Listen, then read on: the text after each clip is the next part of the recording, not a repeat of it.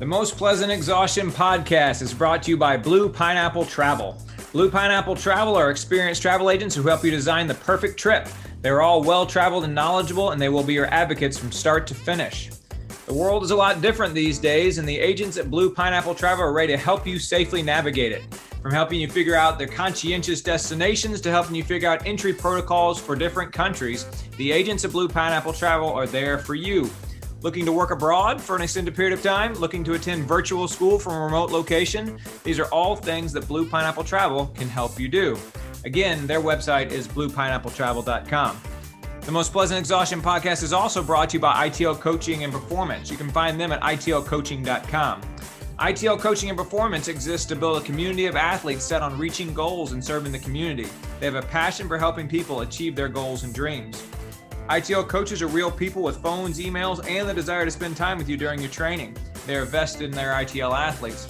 ITL takes a communal approach to coaching, so there's always someone available to answer questions and to help adjust your training schedule. An ITL coach will be glad to meet with you and to chat about your goals and find the best plan to help you meet those goals. Again, their website is itlcoaching.com.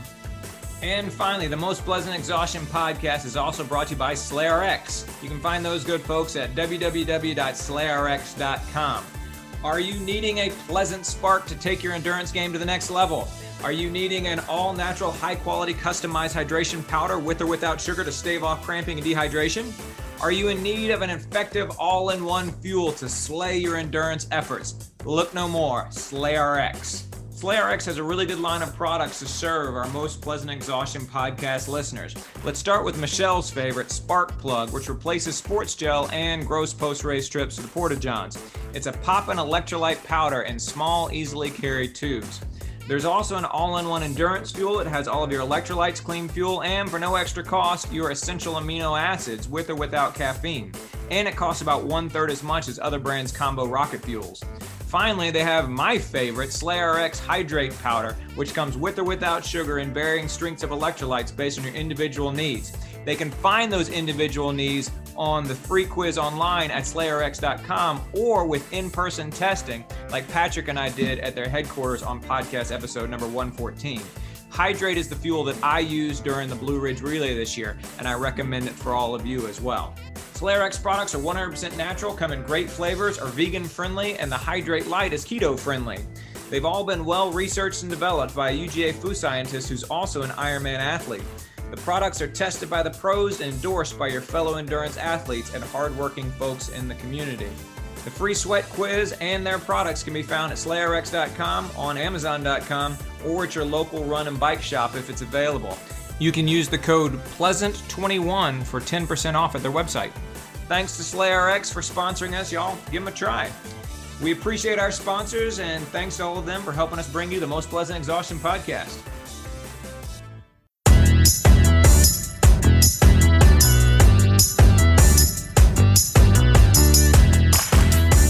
Hello, everybody, and welcome back to the Most Pleasant Exhaustion podcast, brought to you by ITL Coaching Performance, Blue Pineapple Travel, and SlayRx. My name is George Darden. I'm an endurance athlete and coach here in Atlanta, Georgia. I am a father of twin boys, and I am a college professor. My name is Michelle Frank. I am also an endurance athlete here in Atlanta, Georgia. I am a mom to 3 girls, and I am a CPA. And my name is Eric Hall. I'm an endurance athlete and coach in Raleigh, North Carolina. I'm the father to 3 college teenagers and the husband to a beautiful wife, Melissa. It has been a couple of weeks. It's been a bit since we've all been back together here. The Paralympics have been going on. The Vuelta a España has been going on. We, of course, have been doing all of our own training and dealing with our own lives and that sort of thing. What y'all been up to? Michelle, what you been up to? I have to follow what you've been up to, George. Why don't you tell us what the last 3 weeks for you has been like? Yeah, I think we should start with George. Well, I am glad to be with all of you once again because the last couple of weeks for me have not been fantastic, really. So I qualified to run for my local school board, which is super exciting. And so, yeah, that's good news. On Monday, August 16th, we had qualifying here in my town of Marietta, and I'm a graduate of the local schools, Marietta City Schools. And I said, well, I want to do something that matters, something important. I want to give back inside my local community. I've been a teacher for 25 years. I'm a professor of education. Why don't I try and run for school board? And so I qualified for that on Monday, the 16th. As soon as I had my name on the ballot, I got sick. and I wanted to go out and start knocking on doors, and I wanted to go out and start talking to people about the vision for the school system and that sort of thing. And instead I was relegated to my house, sending emails and not able to actually go out and do any sort of campaigning. And I spent the next little while being sick, and much to Michelle's dismay, and I think this is the reason why she wanted me to go first, because my sons aren't vaccinated against COVID-19, they probably weren't going to be let into Germany when I went there for Berlin. And given the fact that I was unable to run for about 11 days because I was sick, I was probably just going to end up flying over there by myself and kind of going through the motions in the race. And so I ended up taking the option to defer the Berlin Marathon to 2022. And I am now looking for a replacement marathon. So all the time that we've spent here on this podcast talking about the Berlin Marathon that I was supposed to have run in 2020, now we are going to have to continue kicking this can down the road. And I am looking forward to September of 2022, running the Berlin Marathon. So my quest for the World Marathon Majors 6-star medal continues. and that's significant for you, Michelle, because you're training for Boston and you're doing well and you're fit and you're healthy, and your biggest fear is getting sick like George got sick. So my daughter went back to school, community Jewish day school, and basically was there for a week. And by Monday of the second week, she had 5 girls test positive in her class. So that sent us right back to what they call home learning program, which basically meant, I think my body just reverted to the panic of like March 2020 when I was 6 or 7 weeks out from Boston. And I think I woke up at like 1:15 the first morning, worked for 3 hours, went to the track, did 5 by-mile repeats, did home learning all day. And then by 6 o'clock was basically crawling in bed and begging for somebody to just put me out of my misery. And I totally unleashed just like a fury of panic on everybody who I was going to come near, that I wanted to put on a mask and I wanted my kids to wear a mask, and I'm not going to get sick like George, and I'm not going to lose my whole fall racing season and all of my plans. So George getting sick sent me kind of spiraling. It honestly just made me feel I'm sorry, Michelle. I'm actually not okay from last year. And I think at least what I've seen in my neighborhood and my community with a lot of the other working moms who thought that, their kids were going back to school, and then we were thrown right back into trying to navigate full-time jobs and little kids learning from home. So kudos to everybody who's trying to keep their kids in school, but this Delta variant is making it pretty difficult, and just trying to find the balance, because I can't seem to do it. But everyone's back in school this week, and I did not wake up at 1:15 the morning of my track workout this week. So that was really good. Progress. Yeah. Very good. And you are still super fit, Michelle. So it seems like the training's getting a little serious. Like Brandon had some, I thought that was a good way to put it, what he posted on Strava. So yeah. We do have to find a way, George, to get you to not tell us that 20 by 400 is like a 60-minute workout. Okay. When it takes us like a long time. I know. I tend to put 60 minutes on workouts, regardless of whether they're going to be an hour and 20 minutes, or even 45 minutes or anything else like that. I 12 miles later. No, 12 miles later. Oh yeah. You just knocked that out in 60 minutes, right? Yeah. No. Sorry about that. You're totally right. About that. It's cool. We knew it going in. So very good. Very good. Eric, what you been up to, man? My time seems to be pretty boring compared to yours. I've just been running and preparing for Blue Ridge Relay. That makes one of you. Yeah. I've run plenty, or not plenty. I've run some this week. I've run some. Yeah. So I had a total of, the last time I ran was Tuesday morning. I got sick on Tuesday night, basically. And then, so I had a full week completely off. I rode my bike the following Wednesday and ran for the first time the following Saturday. And so I'm leaning on the fact that I was pretty fit prior to having to take all that time off, and of course getting sick, that sort of thing. Being sick, if nothing else, I lost a few pounds, so that's good. You also didn't have any respiratory symptoms, which so I didn't have any respiratory symptoms. Back, hopefully. Yeah, for sure. And I'm feeling a lot better now. Even this week, I was still kind of tired, but I'm feeling a lot better now. And I had been nervous about the Blue Ridge Relay, but got my shoe rotation all set to go. I felt like I had a little touch of plantar fasciitis that was being aggravated by the endorphin speeds, and that's not being aggravated anymore. So yeah, no, Eric's been training enough for both of us, and I've just lowered my expectations a little bit, and we're going to go in there and see what we can do. But Eric, I'm sorry I interrupted you, man. Oh, no, that's all right. Like I said, all I've been doing is pretty much preparing for the Blue Ridge Relay. I'm officially in my taper.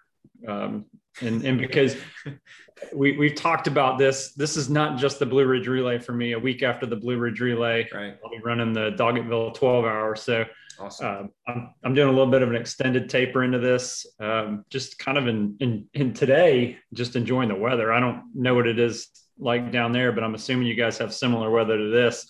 It's the first time I've run in probably over a month where the temperature started with an 8. Okay.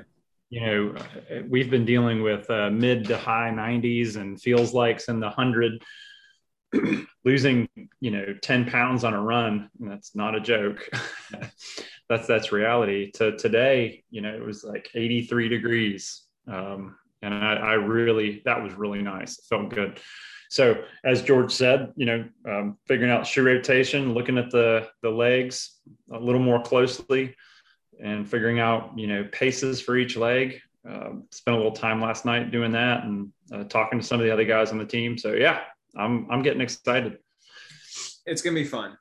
It's always fun. It is always fun. So serious question. Everyone in the van is engineers besides George. So you guys are calculating paces and time and arrivals into, and van configurations. Switch. Right. Van configurations. So what are you guys adding to what you thought George would run? Like I'm not trying to diss on you. I'm serious. Like, what is the? We don't look at the other runners and say, this is what you're going to run. Right. But what is your expectation for his legs? No, see, that's it. We don't set expectations for one another. We let each individual runner set their own expectations, and then it kind of falls out the way it does. So George, have you reduced so I was going to say, in other words, expectations? Michelle, what Eric's saying is you need to ask me, not Eric. Right. Okay. So I'm redirecting, but I know my experience of meeting that van last year. You guys had it down to, we're going to be at that parking lot at 6:18 and 30 seconds or something. So what, George, what did you say before you thought you'd run versus what you think is reasonable or realistic? I think I'm adding about 30 to 40 seconds per mile. Yeah. Seems, yeah. So about 30, and that's the difference between running kind of briskly and hard at times and holding back.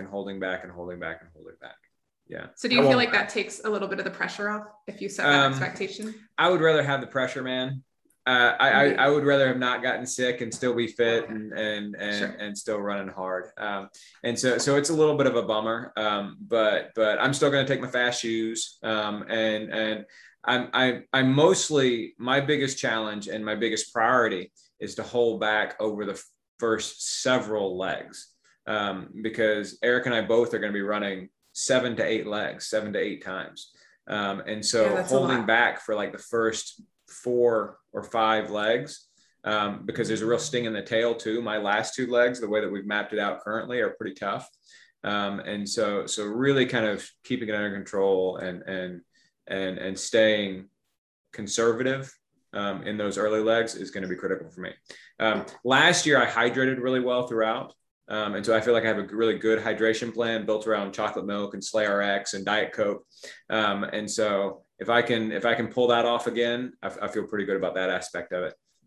And so it's just going to be really critical for me not to get so excited in those first couple of legs and be like, oh no, I'm fine. I'm good. I wasn't actually sick. And to actually hold back. Got it. So there's 2 things to realize about what George just said. The first thing, and I'm going to start with the kind of funny thing and then go into the serious thing. The kind of funny thing is, even when George adds 30 seconds to his per mile pace, he's still faster than any one of us. Right. But the point is that George needs to be able to still be running leg 6, 7, 8. So we never question the other runners and their pace. I think the second thing is, and George, I'm saying this and I think you know this, but maybe you in the back of your mind, you're a little concerned about this. You've got, if you take into account the riding you've done and the running you've done, you have the equivalent of over 1,000 miles on your legs this year. Mm-hmm. And I dare say that 2 or 3 weeks of not running is not affecting your fitness. It may affect how you feel the next time you go for a run. It may affect your max VO2 by a point or two. But I think if anything, it probably rested you a little bit. Mm-hmm. And I think that might have actually been important for you because you put in 3 weeks of, 40 plus miles on your legs running. Yeah, I was doing great. When was the last time? Well, but the thing is, when was the last time you've done that? No, I don't know the last time I did that. Well, the last time I did that was 2016. Right. No, and I was cycling less then. And so no, I was leading up to getting sick, and this has nothing to do with my getting sick. But leading up to getting sick, I was training the best I had trained since 2014. Yeah. And so I don't think you lost all that fitness. You didn't lose all that fitness. So I don't want to, 30 seconds per mile, that's significant. Now, if you want to, back to like race strategy for the Blue Ridge Relay, I'm actually coming out conservatively like that in the first 2 or 3 legs for sure. Because both of us have a pretty hard back half regardless of what happens. And we've both blown the back half in the past. Yes. So we know how awful that is. Yeah. And regardless, I think in all of the lineups, we're running 40 to 50 miles. So there's no reason to go hard on the first, 2 or 3 legs. So I'm doing the same thing, but I have a feeling that you're going to feel a little more comfortable once you get out there and, you get your legs back under you and you get a couple legs under you. And I just feel that for sure. And the reason why I say this, and I appreciate you saying that, Eric. I do. Well, I think it's reality. And I think that Michelle, since you asked earlier, about the run, I could transition right into that from here because I had a really, really good run with Grace. And for those of you who don't know, Grace is my daughter. She's in her freshman year at Duke University. Friend of the podcast. She's been a guest on here before after she finished a 100-mile race. She's an ultra marathoner, and she is preparing for that Doggettville 12-hour race that we're going to run the week after I run the Blue Ridge Relay.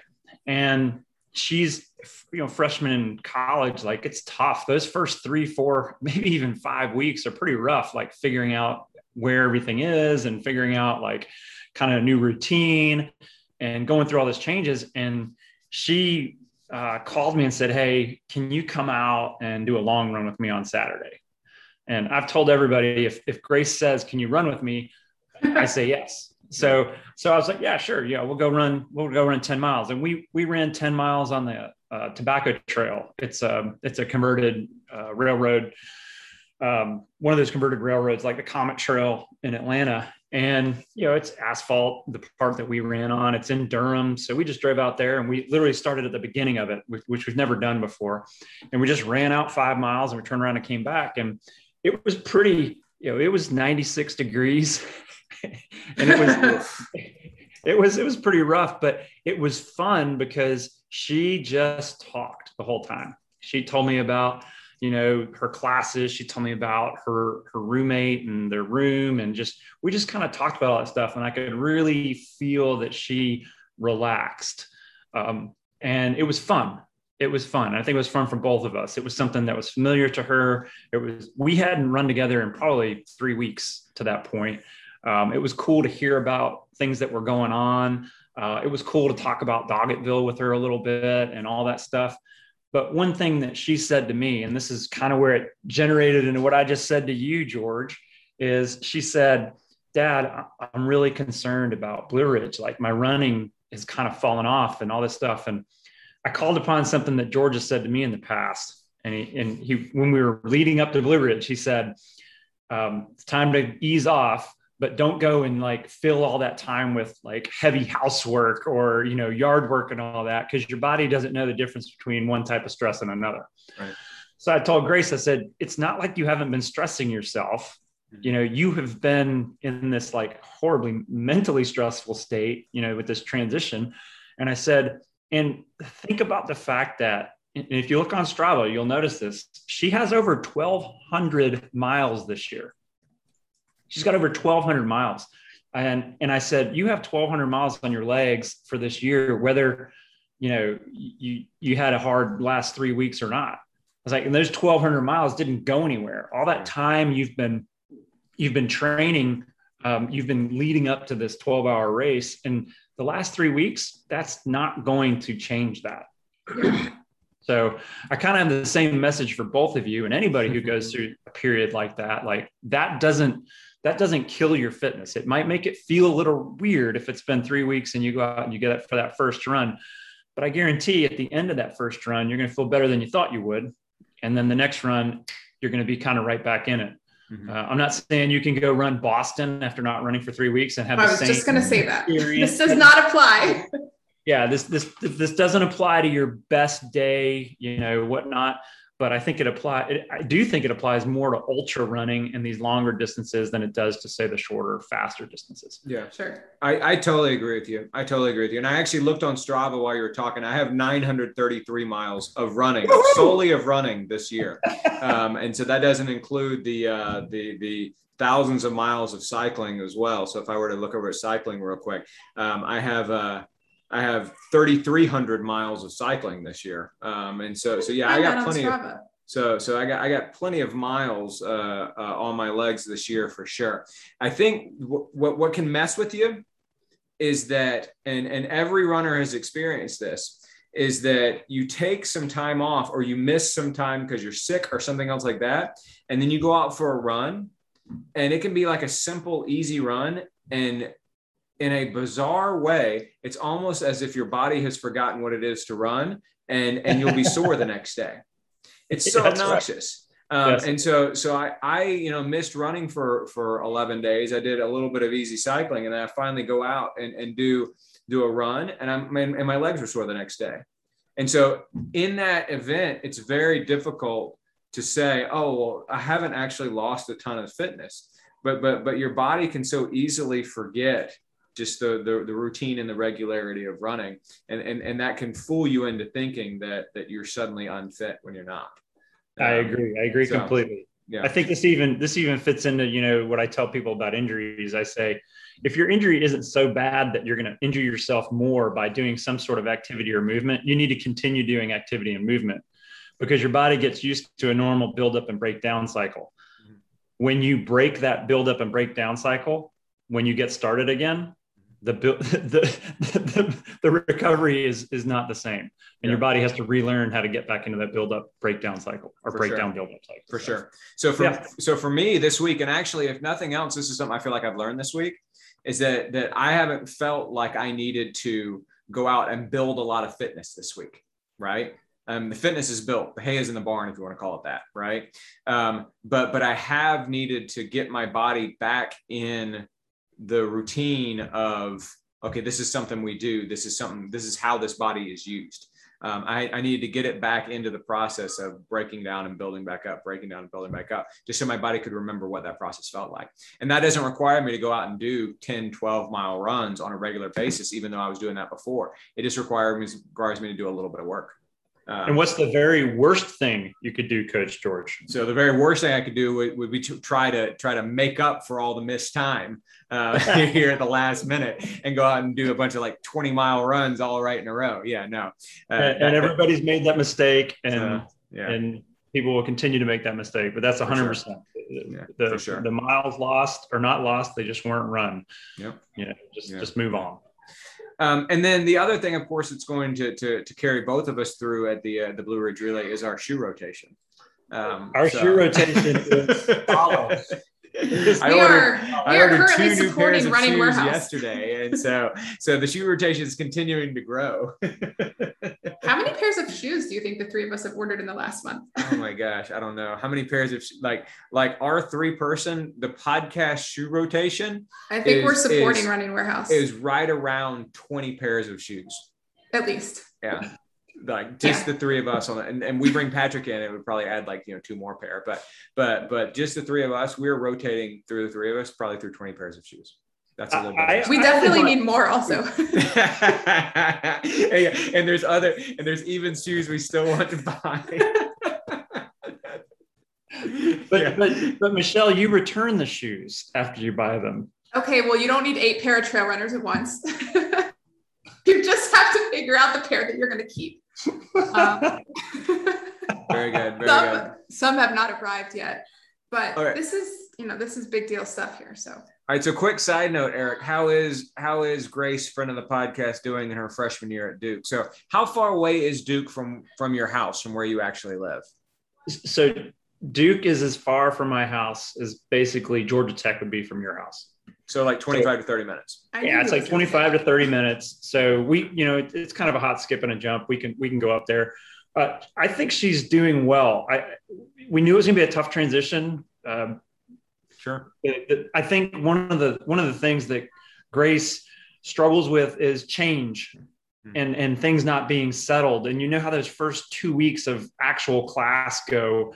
Yeah. And I think, I don't know what the percentage is, but if you take every quarter I was at Georgia Tech, I probably changed 2 or 3 classes from the beginning of the first week to the end of the second week during that drop ad period. And I got used to it. But that kind of churn for Grace is stressful. So, coached her through that some. I think she's really got a solid schedule now, and it's kind of settled for her, and she's starting to feel comfortable with it. But given everything, I think she's done a great job. Is she still taking that history of torture class? No. She dropped it? I think they told her she wasn't actually allowed to take it because it was a senior seminar, and they said she had to take something else. Oh, wow. So I thought, as far as if you're an ultra marathoner who's done a 100-mile race, you pretty much have the history you need to be in the history of torture. So she can't take the class as a student, but maybe she can come be a guest lecturer one day. That's right. That's right. Very good. Very good. All right. We got a few different things we want to talk about tonight here. Michelle, what are we going to talk about first?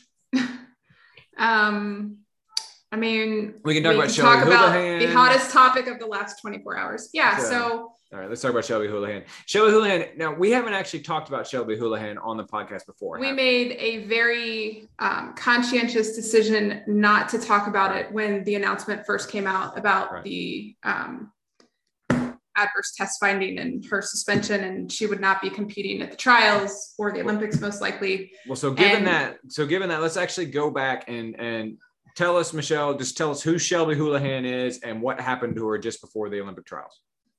Okay, so Shelby Houlihan is a runner for the Bowerman Track Club. She is the American record holder in several events, indoor, outdoor. She runs the 1500 to the 5K. She was gonna likely debut a 10K attempt this year, and we saw her race kind of through COVID. Some of those amazing times were set in some of those track races that, Sound Running and Trials of Miles put on in 2020 when none of the big races were really happening. And she kind of disappeared as everybody transitioned into the outdoor season to get ready, obviously, for the track trials and for Tokyo. And several days, it wasn't even several days, actually. A few days before the trials were set to take place, Bowerman Track Club called a press conference. All of the, information about the press conference was, it's not good, it's not good, it's not good.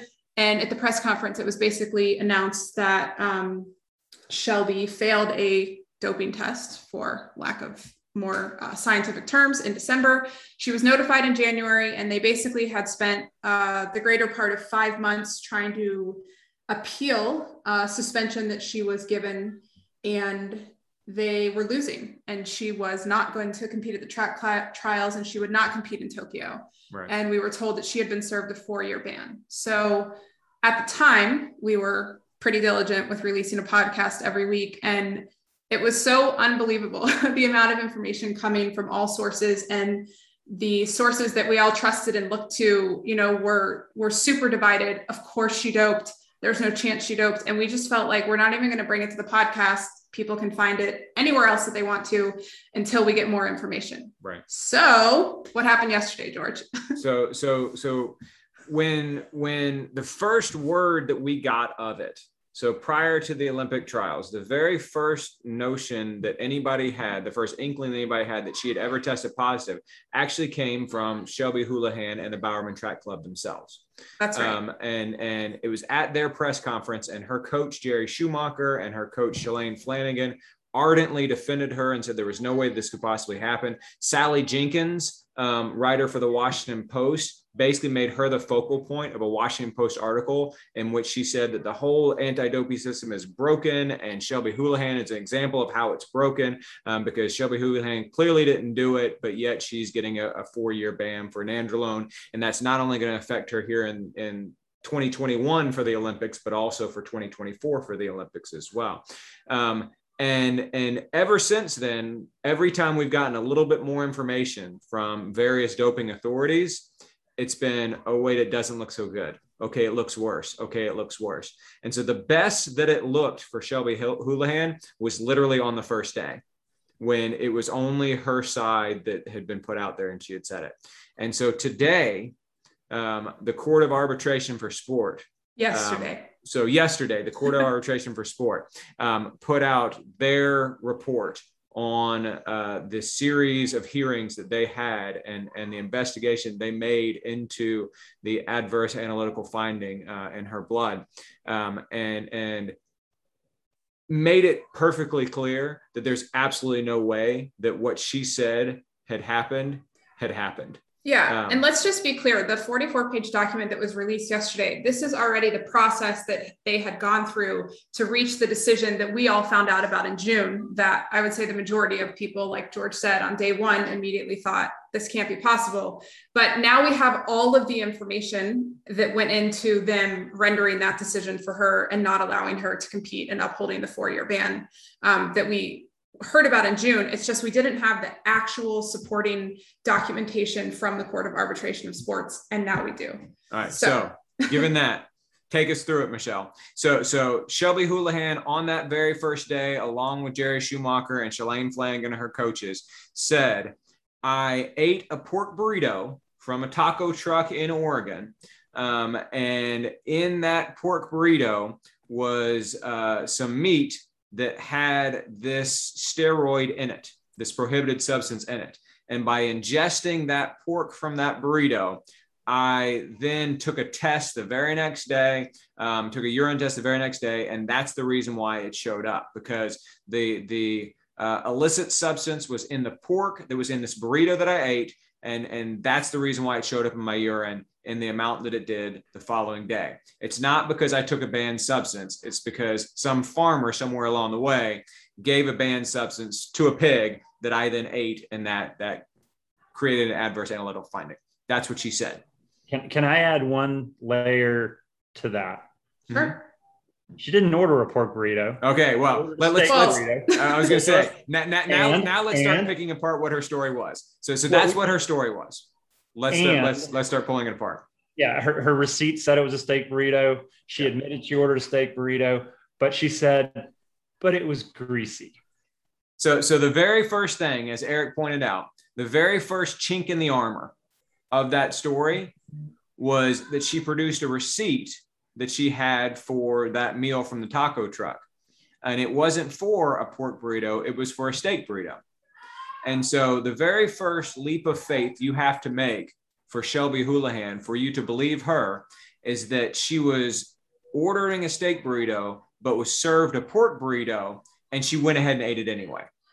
That's the first leap of faith you have to make. But just to be clear, it's a leap of faith. It's also the entirety of what the defense, what Shelby's attorneys basically presented in the Court of Arbitration of Sports. The entire argument rests on the premise that even though she ordered steak, she was actually given pork. But should we read the science, George? I was going to say, but not just any pork. Yeah. I mean, it might be worth it. Let's just take a few minutes and read through go ahead. A few bullet points here.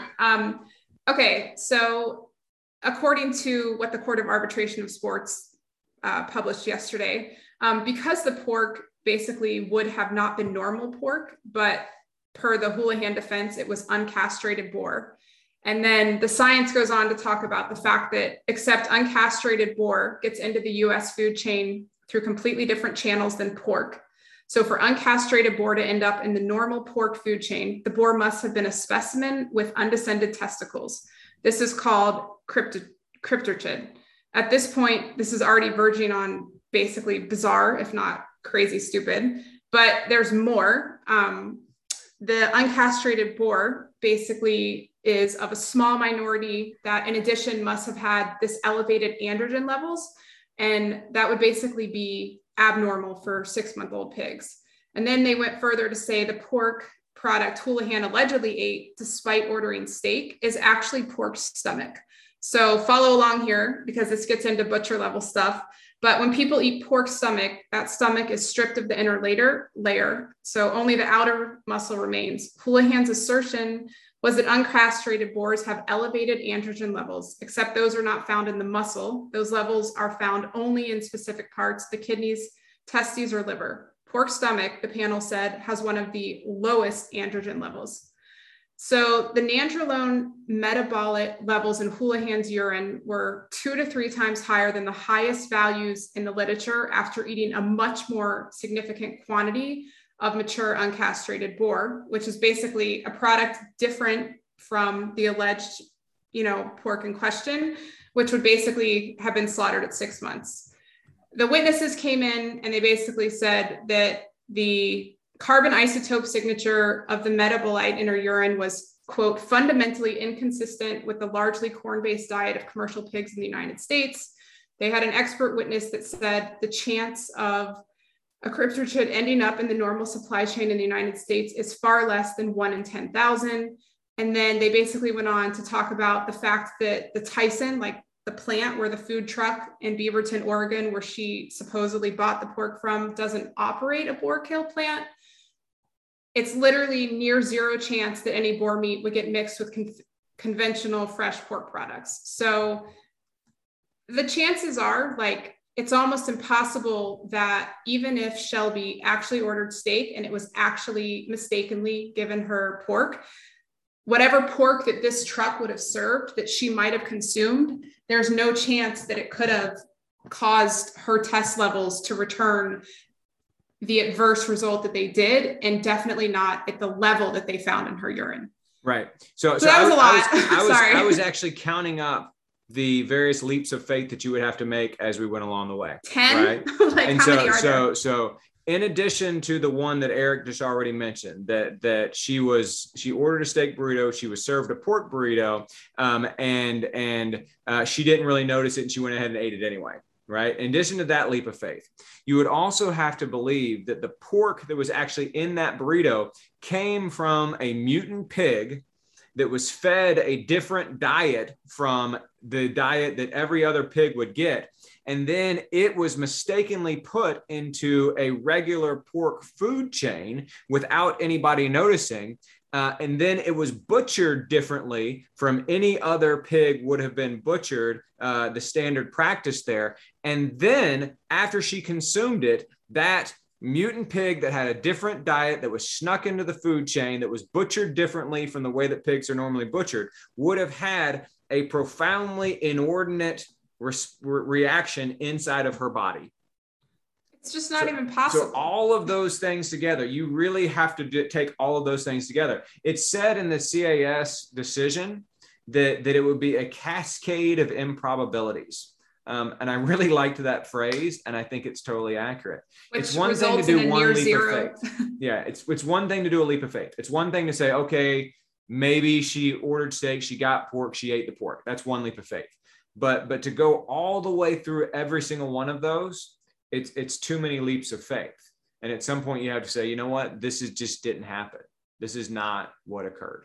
And that's I think what the conclusion, you tell me, Michelle, that's the conclusion I think that most people, even some of her pretty staunch defenders, have come to over the course of the past 24 hours. Yeah. I mean, I think, the problem that I feel now is that the people who came to her biggest defense have stellar reputations. And I'm talking namely, you know, her coach, Jerry Schumacher, and obviously Shalane Flanagan, both in her role as a coach, as an advocate for anti-doping and clean sport, and obviously her history, you know, competing in the sport. And what I'm kind of wondering now is where are these people? Like, why are they not distancing themselves from her? Like, the Court of Arbitration of Sports gave almost no path that she could actually prove her innocence. And if anything, like, disproved her defense multiple different ways. Right. Like, there's no chance that the finding, you know, that the adverse finding in her urine came from basically where she said it came from. And they had no problem with anything else in her testimony. You know, there were issues maybe with the lie detector test, with the hair sample, the character witnesses, like all of that stuff on its own could have actually really helped her and supported her and potentially won her the appeal. But her entire defense rests on the fact that she ate this one specific type of meat. And literally, even if she had been served pork at that food truck, it wasn't going to be the meat that contained the substance that was found in her urine. That's a banned substance. And we should also just make sure people know this was a World Anti-Doping Agency test. So this is like a global issue. Like, she's at the highest courts. Her only option left is to go to appeal to the Swiss federal court. I cannot even imagine that Nike would continue to support her and let her go through that appeal. I mean, I don't even see what the reason would be for that. But yeah, I mean, everybody that hashtag free Shelby, and everybody's silent now. Like, those people are all silent. So it's interesting to see what they're going to do about this. It's already been over 24 hours. I would have expected some type of press release or some statement at least. But I mean, I feel bad for, I think that her friends on. You feel bad for her? No, I feel bad for her friends and the coaches. And just, I do think that most of the people that supported her trusted that she was innocent. Mm-hmm. So I just think at this point, we have all of this information that shows very unlikely that she's at all innocent. So I'm curious, like, what are those people thinking now? And why aren't we hearing from them? Eric, why don't they want to save their reputations? Eric, what do you think? Who keeps their receipt when they eat at a food truck? A pro athlete. And then bases their whole defense on the receipt that isn't even for the product they said they ate. So take that little piece. I said that to be funny, to kind of break the tension, but I right from the start, one of the things I said was, if you're an Olympic athlete preparing for an American record holder, she set the American record in the 5,000 meters last year. Okay. American record holder, Olympic athlete, preparing for the Olympics, right? What are you doing eating from a food truck? So I mean, like, let me get those two out of the way, the receipt and that. But when you look at the way this was done, I think even the whole process is damning, but I'm not even sure who to say it's damning to. You know, Michelle, you made a point, you know, she did this. Well, let me just think about this. One of the best defenses is get to the blackboard first, right? And that basically means, you know, get your story out, get it out quickly, get ahead of everything. And in doing that, the Bowerman Track Club just rallied around her. And then all these people jumped on board with that. It was really emotional, because if you think back to what I said right from the start, she didn't even order what she said she ate. But everybody rallied around her and said, this can't be true. Not her. Listen to her, you know, watch her video. And you just, so I think from a process standpoint, they played this as, we know we're bad, we know it's dirty, but we're going to get out first. And it wasn't like new news to everybody. It was just, they were the first to say it. But then let's fast forward to now. Okay. Obviously, based on all the preponderance of evidence, you know, there's no shadow of a doubt that the substance got into her body. The question now is, who did it and who knew? Yeah, I guess when I said she did this, I mean, there is always the caveat that perhaps she unknowingly ingested nandrolone. Exactly. So let's tease that out a little bit. Let's say she did this all on her own. Bowerman Track Club. When you say she did it, you mean that she knowingly took a banned substance in order knowingly took a banned substance and kept it from her coaches. And the only reason why I'm asking you to clarify is because there is a possibility, and nobody, she has not, and nobody on her team has mentioned this, but there is a possibility she could say that I mistakenly ingested it, or I took a supplement that was laced with it that I didn't realize was laced with it, and she'd still be in trouble for that. But she'd be way better off with that story. Yeah, I mean that would be different to me than this pork burrito fiasco. Right. But anyway, keep going, Eric. The thing there is, if she did this all on her own, or it was done to her, and the coaches didn't know anything about it, what caused the coaches to rally around her? Was it this story about the steak burrito that was actually pork from the food truck? I mean, they know how this works. They know how this defense works. It's played out before. The science is clear. I can't see Nike and the Bowerman Track Club actually like jumping in on this based on a food truck receipt that said steak burrito on it. I just don't see it. And I think the Court of Arbitrations, it's the result of the process is really a black eye on the Bowerman Track Club and Nike. Because I can't see how they took this far. Mm-hmm. I mean, you think about the dollars, the time, just dragging all of us through this process. Like it seems like it's, I don't see why they did it. And you're saying you don't see why they did it unless they were implicit in her ingesting the nandrolone. Yeah. I think they knew from the start that they had a very slim chance of winning because it was all based on this receipt that wasn't even for a pork burrito. It's just shocking.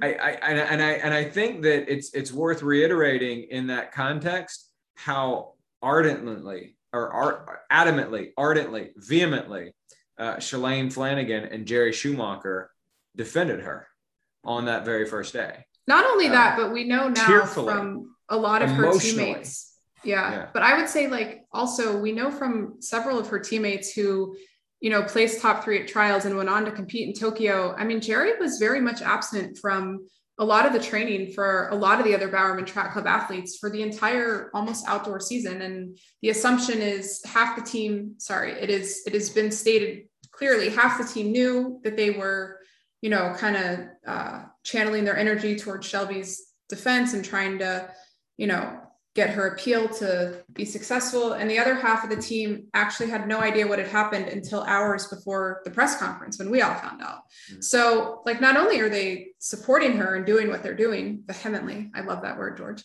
but like they also took away emotional support, physical support, presence in all their other athletes' lives. Yeah. So I don't know. I'm with you, Eric. I don't, unless Nike and Bowerman doesn't make sense. Knowing, contributors to this, it's pretty shocking on so many levels. The only reason, and I think that history has shown that the only reason that a coach or a manager or a soigneur or whoever it happens to be would so vehemently defend an athlete that is clearly guilty is because the coach or the soigneur or the manager stands to lose a great deal as well, because they're complicit in it. And so that's, I mean, unless Shalane Flanagan and Jerry Schumacher sometime very soon, like between now and tomorrow when I put out this podcast, like 6 hours ago. Yeah. Where are they? I mean, unless they very soon come out and just make a complete about face, we were totally wrong. She completely had us fooled too. I'm embarrassed about the ardent, vehement defense I made of her before the Olympic trials. I hope you all can forgive me and that we all can move on from this. Unless they do that sort of thing, I mean, they are going to go down with the ship here. And that's sad. Yeah, I do think it's interesting sad to note that Bowerman didn't recruit any athletes coming out of college. Like they don't have any new signees for this coming year for the first time in a lot of time. And whether that's because all of their time and energy and efforts were devoted to the Houlihan case, or whether that's because they knew they were going to lose and their reputation was going to go down the toilet for a period of time. It'll be interesting to look back and see how it all plays out 6 months, a year from now. What's happening with the Bowerman Track Club when it comes to the track trials for Paris? I mean, that's less than 3 years away. But I think their dominance and I would say stellar reputation of clean athletes is gone. My personal crush on Jerry is long gone. So that's very sad. Let's talk about the real fallout here, Michelle. It's the fact that your longtime personal crush on Jerry Schumacher has completely shattered to pieces. I mean, it's not like... And personally, I'm sorry to see that. Although I would say that you can probably fill up that emotional hole with your love for the DV8 Nitros. There is one of the really black eye for this, and it's just unfortunate because I don't think I can wear a Nike shoe ever again. You weren't going to wear a Nike shoe anyway. I already decided I would never wear a Nike shoe again, so I just have another reason to not wear Nikes. Well, happily, we're at a place now where most other shoe companies have caught up with Nike in terms of shoe tech, so you don't have to anymore. Like in 2018, that was a tougher choice than it is in 2021. In 2021, you can wear Sauconys, you can wear Skechers, you can wear Pumas, you can wear all sorts of other really outstanding shoes. In 2018, it was Vaporfly or you're finishing 2 minutes back. And you can have all 5 of the best carbon plated shoes that aren't Nikes now too. You can just rotate them all. Well, you can't have the DV8 Nitro Elites, alas, because those until are they come back quite online. Available. So, but I will be the very first in line to buy those when, in fact, they are available. I am looking forward to that too much. It's the only time I just thought of this. We haven't podcasted in a while, but the only time I have run in a pair of Nike running shoes, they fell apart while I was running in them. Yeah. That's right. That's pretty funny.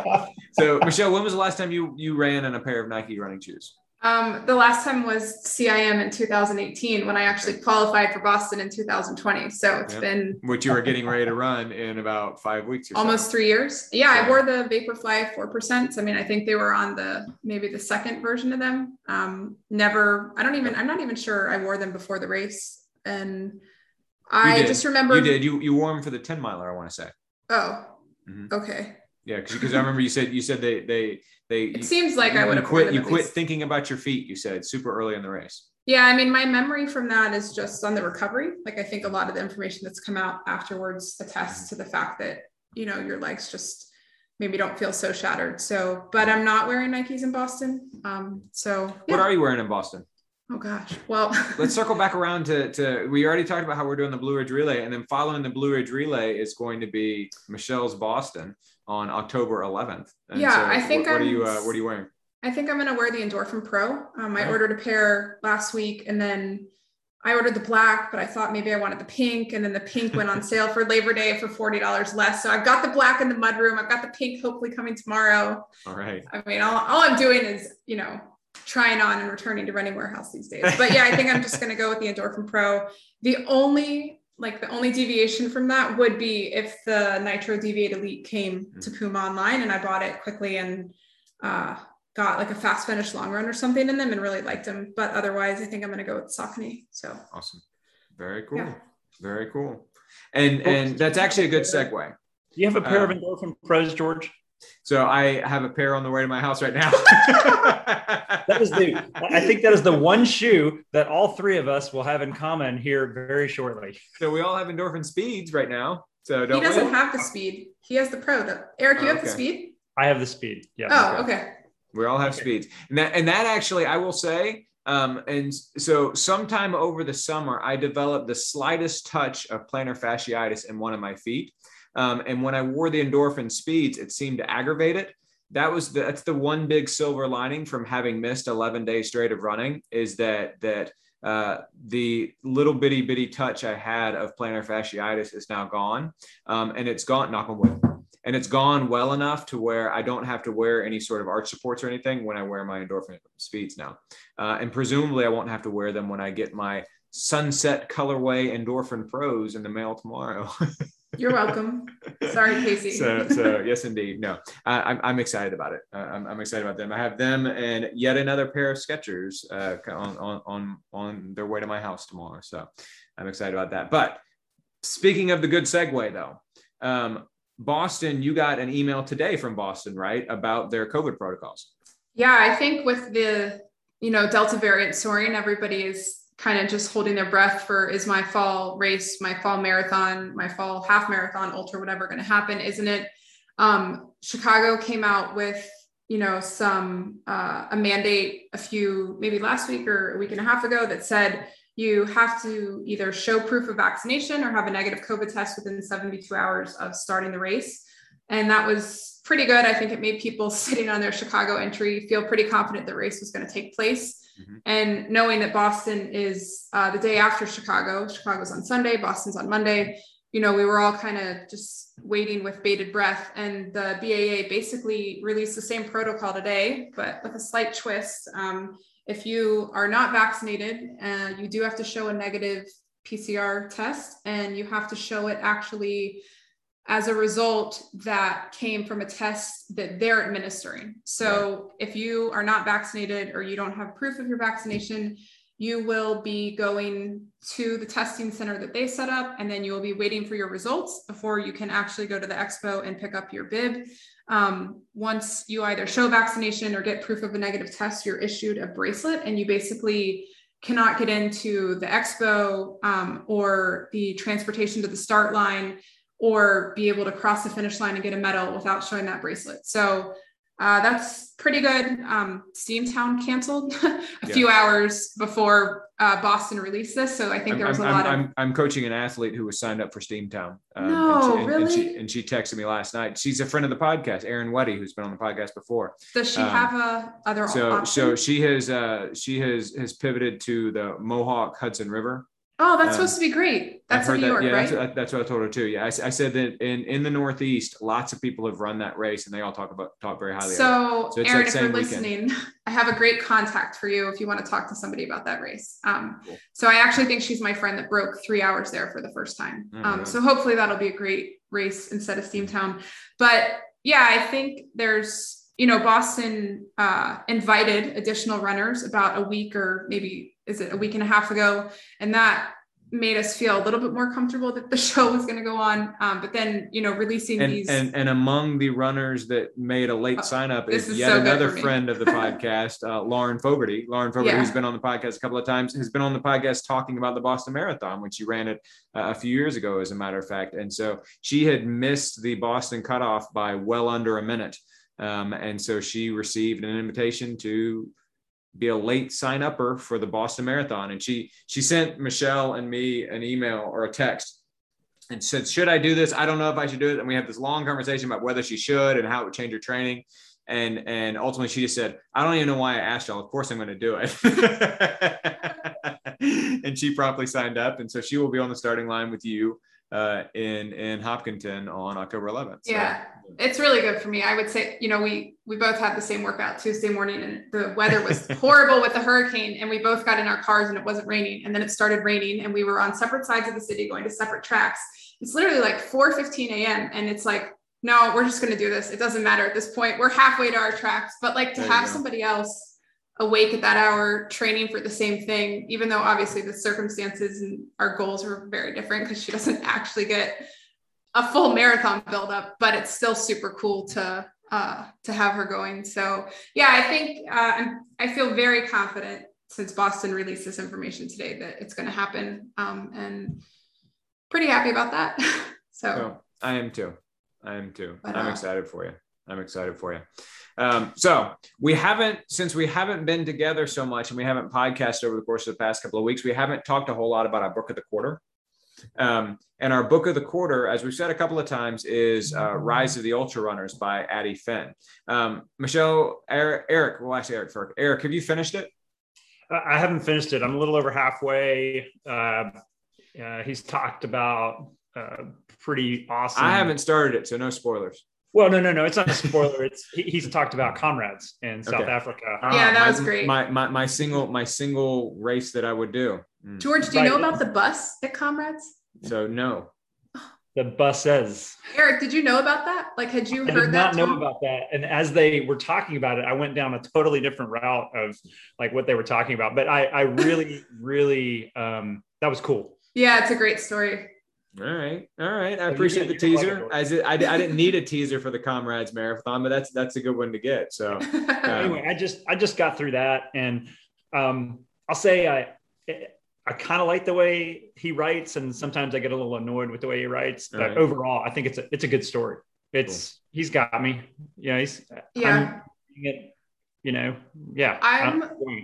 I'm actually listening to this book on audio, and I'm listening it for anything like 90 minutes, 2 hours, 2.5 minutes, like an easy long run, because it's engaging. I find it interesting enough that I just kind of latch on to the storyline. And he changes because he talks about various races. So it's a pretty cool insight into a guy who forays into the world of ultra running. Yeah. So very cool. Very cool. I'm excited about getting more into it over the course of literally just the next few days. And so I'll be probably doing a mix of listening to it and reading it, as I've done for a lot of the books that we do for our books of the quarter here. But yeah, I'm looking forward to it. I'm excited about it, particularly now that y'all mentioned that he talks a lot about comrades, because I didn't even think about the fact that he would do that. That's great. And so the reason why I mentioned is not only to encourage all of you who are listening to get with us on the book of the quarter, but the last thing we're going to talk about is some big news out of the ultra world here. So both something that just happened and something that might be about to happen. Tell us what just happened, Michelle. Well, a few things just happened. I guess most recently, we have a new 24-hour world record. Alexander Sorokin ran 309.4 kilometers. The previous record was set in 1997, and it was 303.5 kilometers. He basically ran 7:29 per mile for 24 hours. He ran 6 kilometers more on what was thought to basically be previously completely unbreakable record. So he's pretty hot this year. I mean, he's set world records in the 150K, 12 hour and 100 mile already. So I'm not sure what's left for him, but I would not want to be racing him. Yeah. So Giannis Kouros is considered to be one of, if not the greatest of all time when it comes to ultra running men. Yeah, he kind of took that record away. And so the fact that Alexander Sorokin went out and beat by 6 kilometers that record, it was pretty incredible. Our friend Brett on the Blue Ridge Relay team with Eric and me was keeping us abreast of what was going on as it was happening. And among other things, he mentioned that he had fairly even splits. He pretty much just kind of ran and kept on running and kept on running, kept on running. It was something like, I want to say 95 miles for the first 12 hours and 93 miles for the second 12 hours or something like that. And so a really amazing new record now of Alexander Sorokin. Yeah, very cool. And then what's coming up? So as we speak, Camille Herron is going for the 6-day world record. She is attempting to run 600 miles in 6 days. She's currently the 50K, 100K and 24-hour female world champion. So she's over in Hungary right now. And a former Comrades winner. Yeah, that's true. She's trying to set a record that has basically stood since 1990. The current record is about a little under 550 miles. So she's going pretty big. I mean, she's going for 50 miles more with 600 miles in 6 days. I mean, I think obviously with Camille, the most interesting thing is always whether she stays in the race. It's never, either she finishes and she typically does amazing or she typically drops out. So it'll be interesting to see what happens. But do we know what shoes she's wearing? Because she switched sponsors recently, right? I mean, she's sponsored by Hoka, so I would assume she's going to go through a few pair of. Yeah, maybe. Yeah. Maybe. She's going to go through over the course of 6 days. She's probably going to go through 12 pair of shoes. Yeah, I would think bet. she wouldn't go more than 75-ish miles in the carbon plated shoes if she doesn't have to. But when she's won hundreds, and when she set 100 records and that sort of thing, she wore Vaporflies for those. And so yeah, she does like running in Nike carbon plated athlete, shoes. so, Yeah. And there's been conjecture, and we've talked about this on the podcast before, that whereas the average boost that people got from Vaporfly 4% was 4%, thus the name, like something about her gait gives her like a 6, 7, 8% boost. Yeah. You know what's really cool about that, and it actually ties back to the book. After Addie runs Comrades, he meets her for the first time, and that generates into an interview. And one of the coolest things I think about the book is, at least the middle section that I'm in, it's all about him interviewing people of the ultra world. And some of these characters I'd never heard of, and they're just these. And then you go Google them, and you're like, oh my gosh, that person is so cool, And then he gets to Camille Herron, and it's almost like a totally chance meeting, and then it turns into this. I don't even know how many pages he goes and starts to chronicle her. But I thought it was really cool how that transitioned into, she's going to go break this. Well, she's going to make an attempt to break this next record. Right. So he does. Cool. He does interview her in the book, and I'm enjoying that section immensely. So very cool. Very cool. And speaking of legendary ultra runners, UTMB was last week, right? Yeah, we can't talk about ultra running and not talk about UTMB for a hot minute. Yep. I mean, the race went out. It's in France and Switzerland and Italy, but I guess it was in all the time I've been following the race, I don't think I've ever seen near perfect weather conditions like it was. There was no rain, there was no hail, there were very little winds up high. And we saw like Francois win again. I think this is his 4th win at UTMB. Also, like his countrymen, the French, were just amazing. I don't know, I really thought this year we might see an American do something impressive. But you think it was going to be Jim Walmsley? I think he went out a little too fast. I think, man, this was frustrating. I kept waking up in the middle of the night just kind of looking at stuff. But by the morning, it seemed like the American guys just were like all in carnage. So was it going to be Jim? My hopes were really on Ten Tollefson. I thought, he typically does pretty well there. I think he's placed pretty high up the last few years. But anyway, so that was pretty cool to watch. And then literally not that far behind him, 7th overall, Courtney Dauwalter, who obviously we've spoken about her many times. She did not finish Hard Rock. She exited around or right after 60 miles with stomach problems. She was not injured. And she won in 2019. And, her takeaway from 2019 was that she won the race, but she really suffered. And this time she didn't lead wire to wire. She almost led wire to wire. She's smiling the whole time. She never really struggled. And she basically broke a course record that had stood since 2013, but she ran 2 hours faster than she did in 2019. And 7th overall, there's so much to be said about that in and of itself. So It was cool. It was a great run. So I feel like if you're looking for somebody to replace Jerry Schumacher in your crush world, you could do worse than Francois D'Haene, or for that matter, Courtney Dauwalter. So well, what I think we need to see now submit their applications. Yeah, what I think we need to see is Courtney Dauwalter against Sabrina Stanley at UTMB, with neither of them having run either Western States or Hard Rock. Because I think that's like the ultimate female matchup right now. But we never know what's going to happen next year. So. I love what you said about her, because you echoed something that we had in our text chain when the results came out, or when you told us what the results were. But Courtney, at the end of the race, she looks as fresh as I do in the first 5 miles of a 100-mile race. Yeah, what is that? She didn't even look dirty or sweaty. You're just like, how? Just jogging into Chamonix, like no big deal. It actually kind of makes me wonder, now that I think about it, I don't think I've ever seen like a picture of Courtney Dauwalter except for when she's in like the last 10 miles of a 100-miler. She always looks really good in the last 10 miles of a 100-miler. It kind of makes me wonder what she looks like normally. No, You I know? mean, when she tried to set that Is she like a FKT last supermodel? year and she came off with that severe bronchitis and ended up in the hospital. I mean, she Okay, posted yeah. pictures from the hospital. Yeah, she looked pretty It's rough. pretty though. bad. Which is fair because Yes. she was in the hospital with bronchitis after attempting a major race. But Yeah. But you look at pictures of like the second and third place finisher, they look like they just ran the UTMB. They've got a picture of Yeah, they're dirty. they're dirty. I think they both fell, so their hands or their knees are bandaged up, or there's just blood going down their leg. She looks like she just like was out for a jog on the beach. I was like, what? Man, It's interesting because I think she fueled mostly with liquids more than the second half of the race. And I think she only had like white potato and liquids in the beginning, which is amazing. Like, what's in her liquids? Give me some.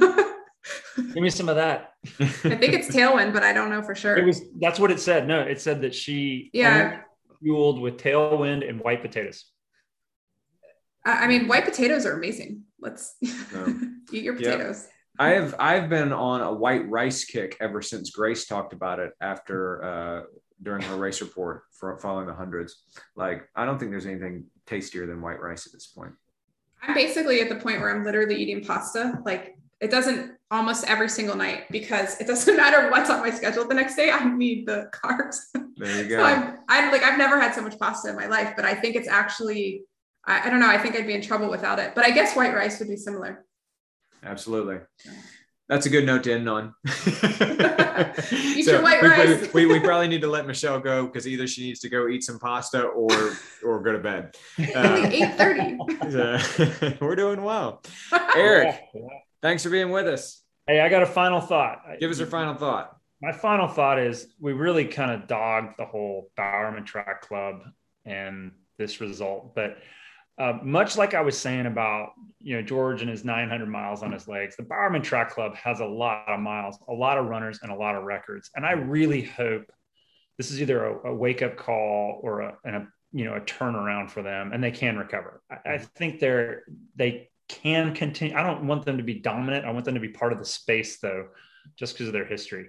So I just wanted to take a step back and say, I really hope that this can be a turnaround and a recovery. Cool. I think we feel that it can. I just think they need to really come out and distance themselves as soon as possible. Something needs to happen. Yes, we would like to see that happen. Yeah. We do not wish them to, we do not wish their total demise over this issue. So, but they can't just let it ride. That's right. They actually have to take some sort of action. We need a statement. We need something that says something. Yeah. Because being quiet at this point isn't doing it for me. I will keep my fingers crossed that such will be coming because I want to keep on cheering for Grant Fisher. He fired me up during the Olympics. Yeah. Last word, Michelle. Even if the Bowerman Track Club saves themselves, I think that poster of Jerry on my wall is coming down. So just kidding. I don't really have a poster of Jerry. You think that picture of Jerry that you have in the locket around your neck is probably going to need to come out? No, but I would say my desire to have coffee with Jerry Schumacher or interview him or just, that's basically gone. So it's a little sad, but you've been feeling Jake Riley's coach over the course of the past several months, right? So what's his name? Oh gosh. Lee Troop. Yeah. So maybe Lee Troop can be your new guy. Yeah. We'll see. Thanks for being here, Michelle. Have a good night, guys. Thanks, Eric. You're welcome, George. Anytime. Thanks, everybody.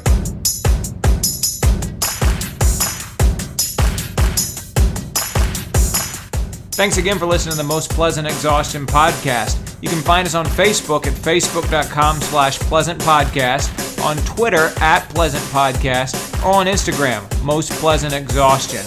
We're available on Stitcher, SoundCloud, Apple Podcast, or Spotify, so share us with your friends. Don't forget that we're sponsored by ITL Coaching and Performance, who you can find at itlcoaching.com, on Twitter @itlcoaching, on Facebook at facebook.com/itlcoachingperformance, and on Instagram, ITL Coaching. We're also sponsored by Blue Pineapple Travel, bluepineappletravel.com, facebook.com/bluepineappletravel, and on Instagram, Blue Pineapple Travel. And finally, don't forget we're sponsored by SlayRx. That's slayrx.com. Facebook.com/here4slayrx. That's the number 4 slayrx. Twitter @officialslayrx. And Instagram here4slayrx. The number 4 slayrx. Discount code PLEASANT21. On behalf of Michelle Frank, Patrick Ollinger, and Eric Hall, I'm George Darden. Thanks for listening to the Most Pleasant Exhaustion Podcast. See you next time.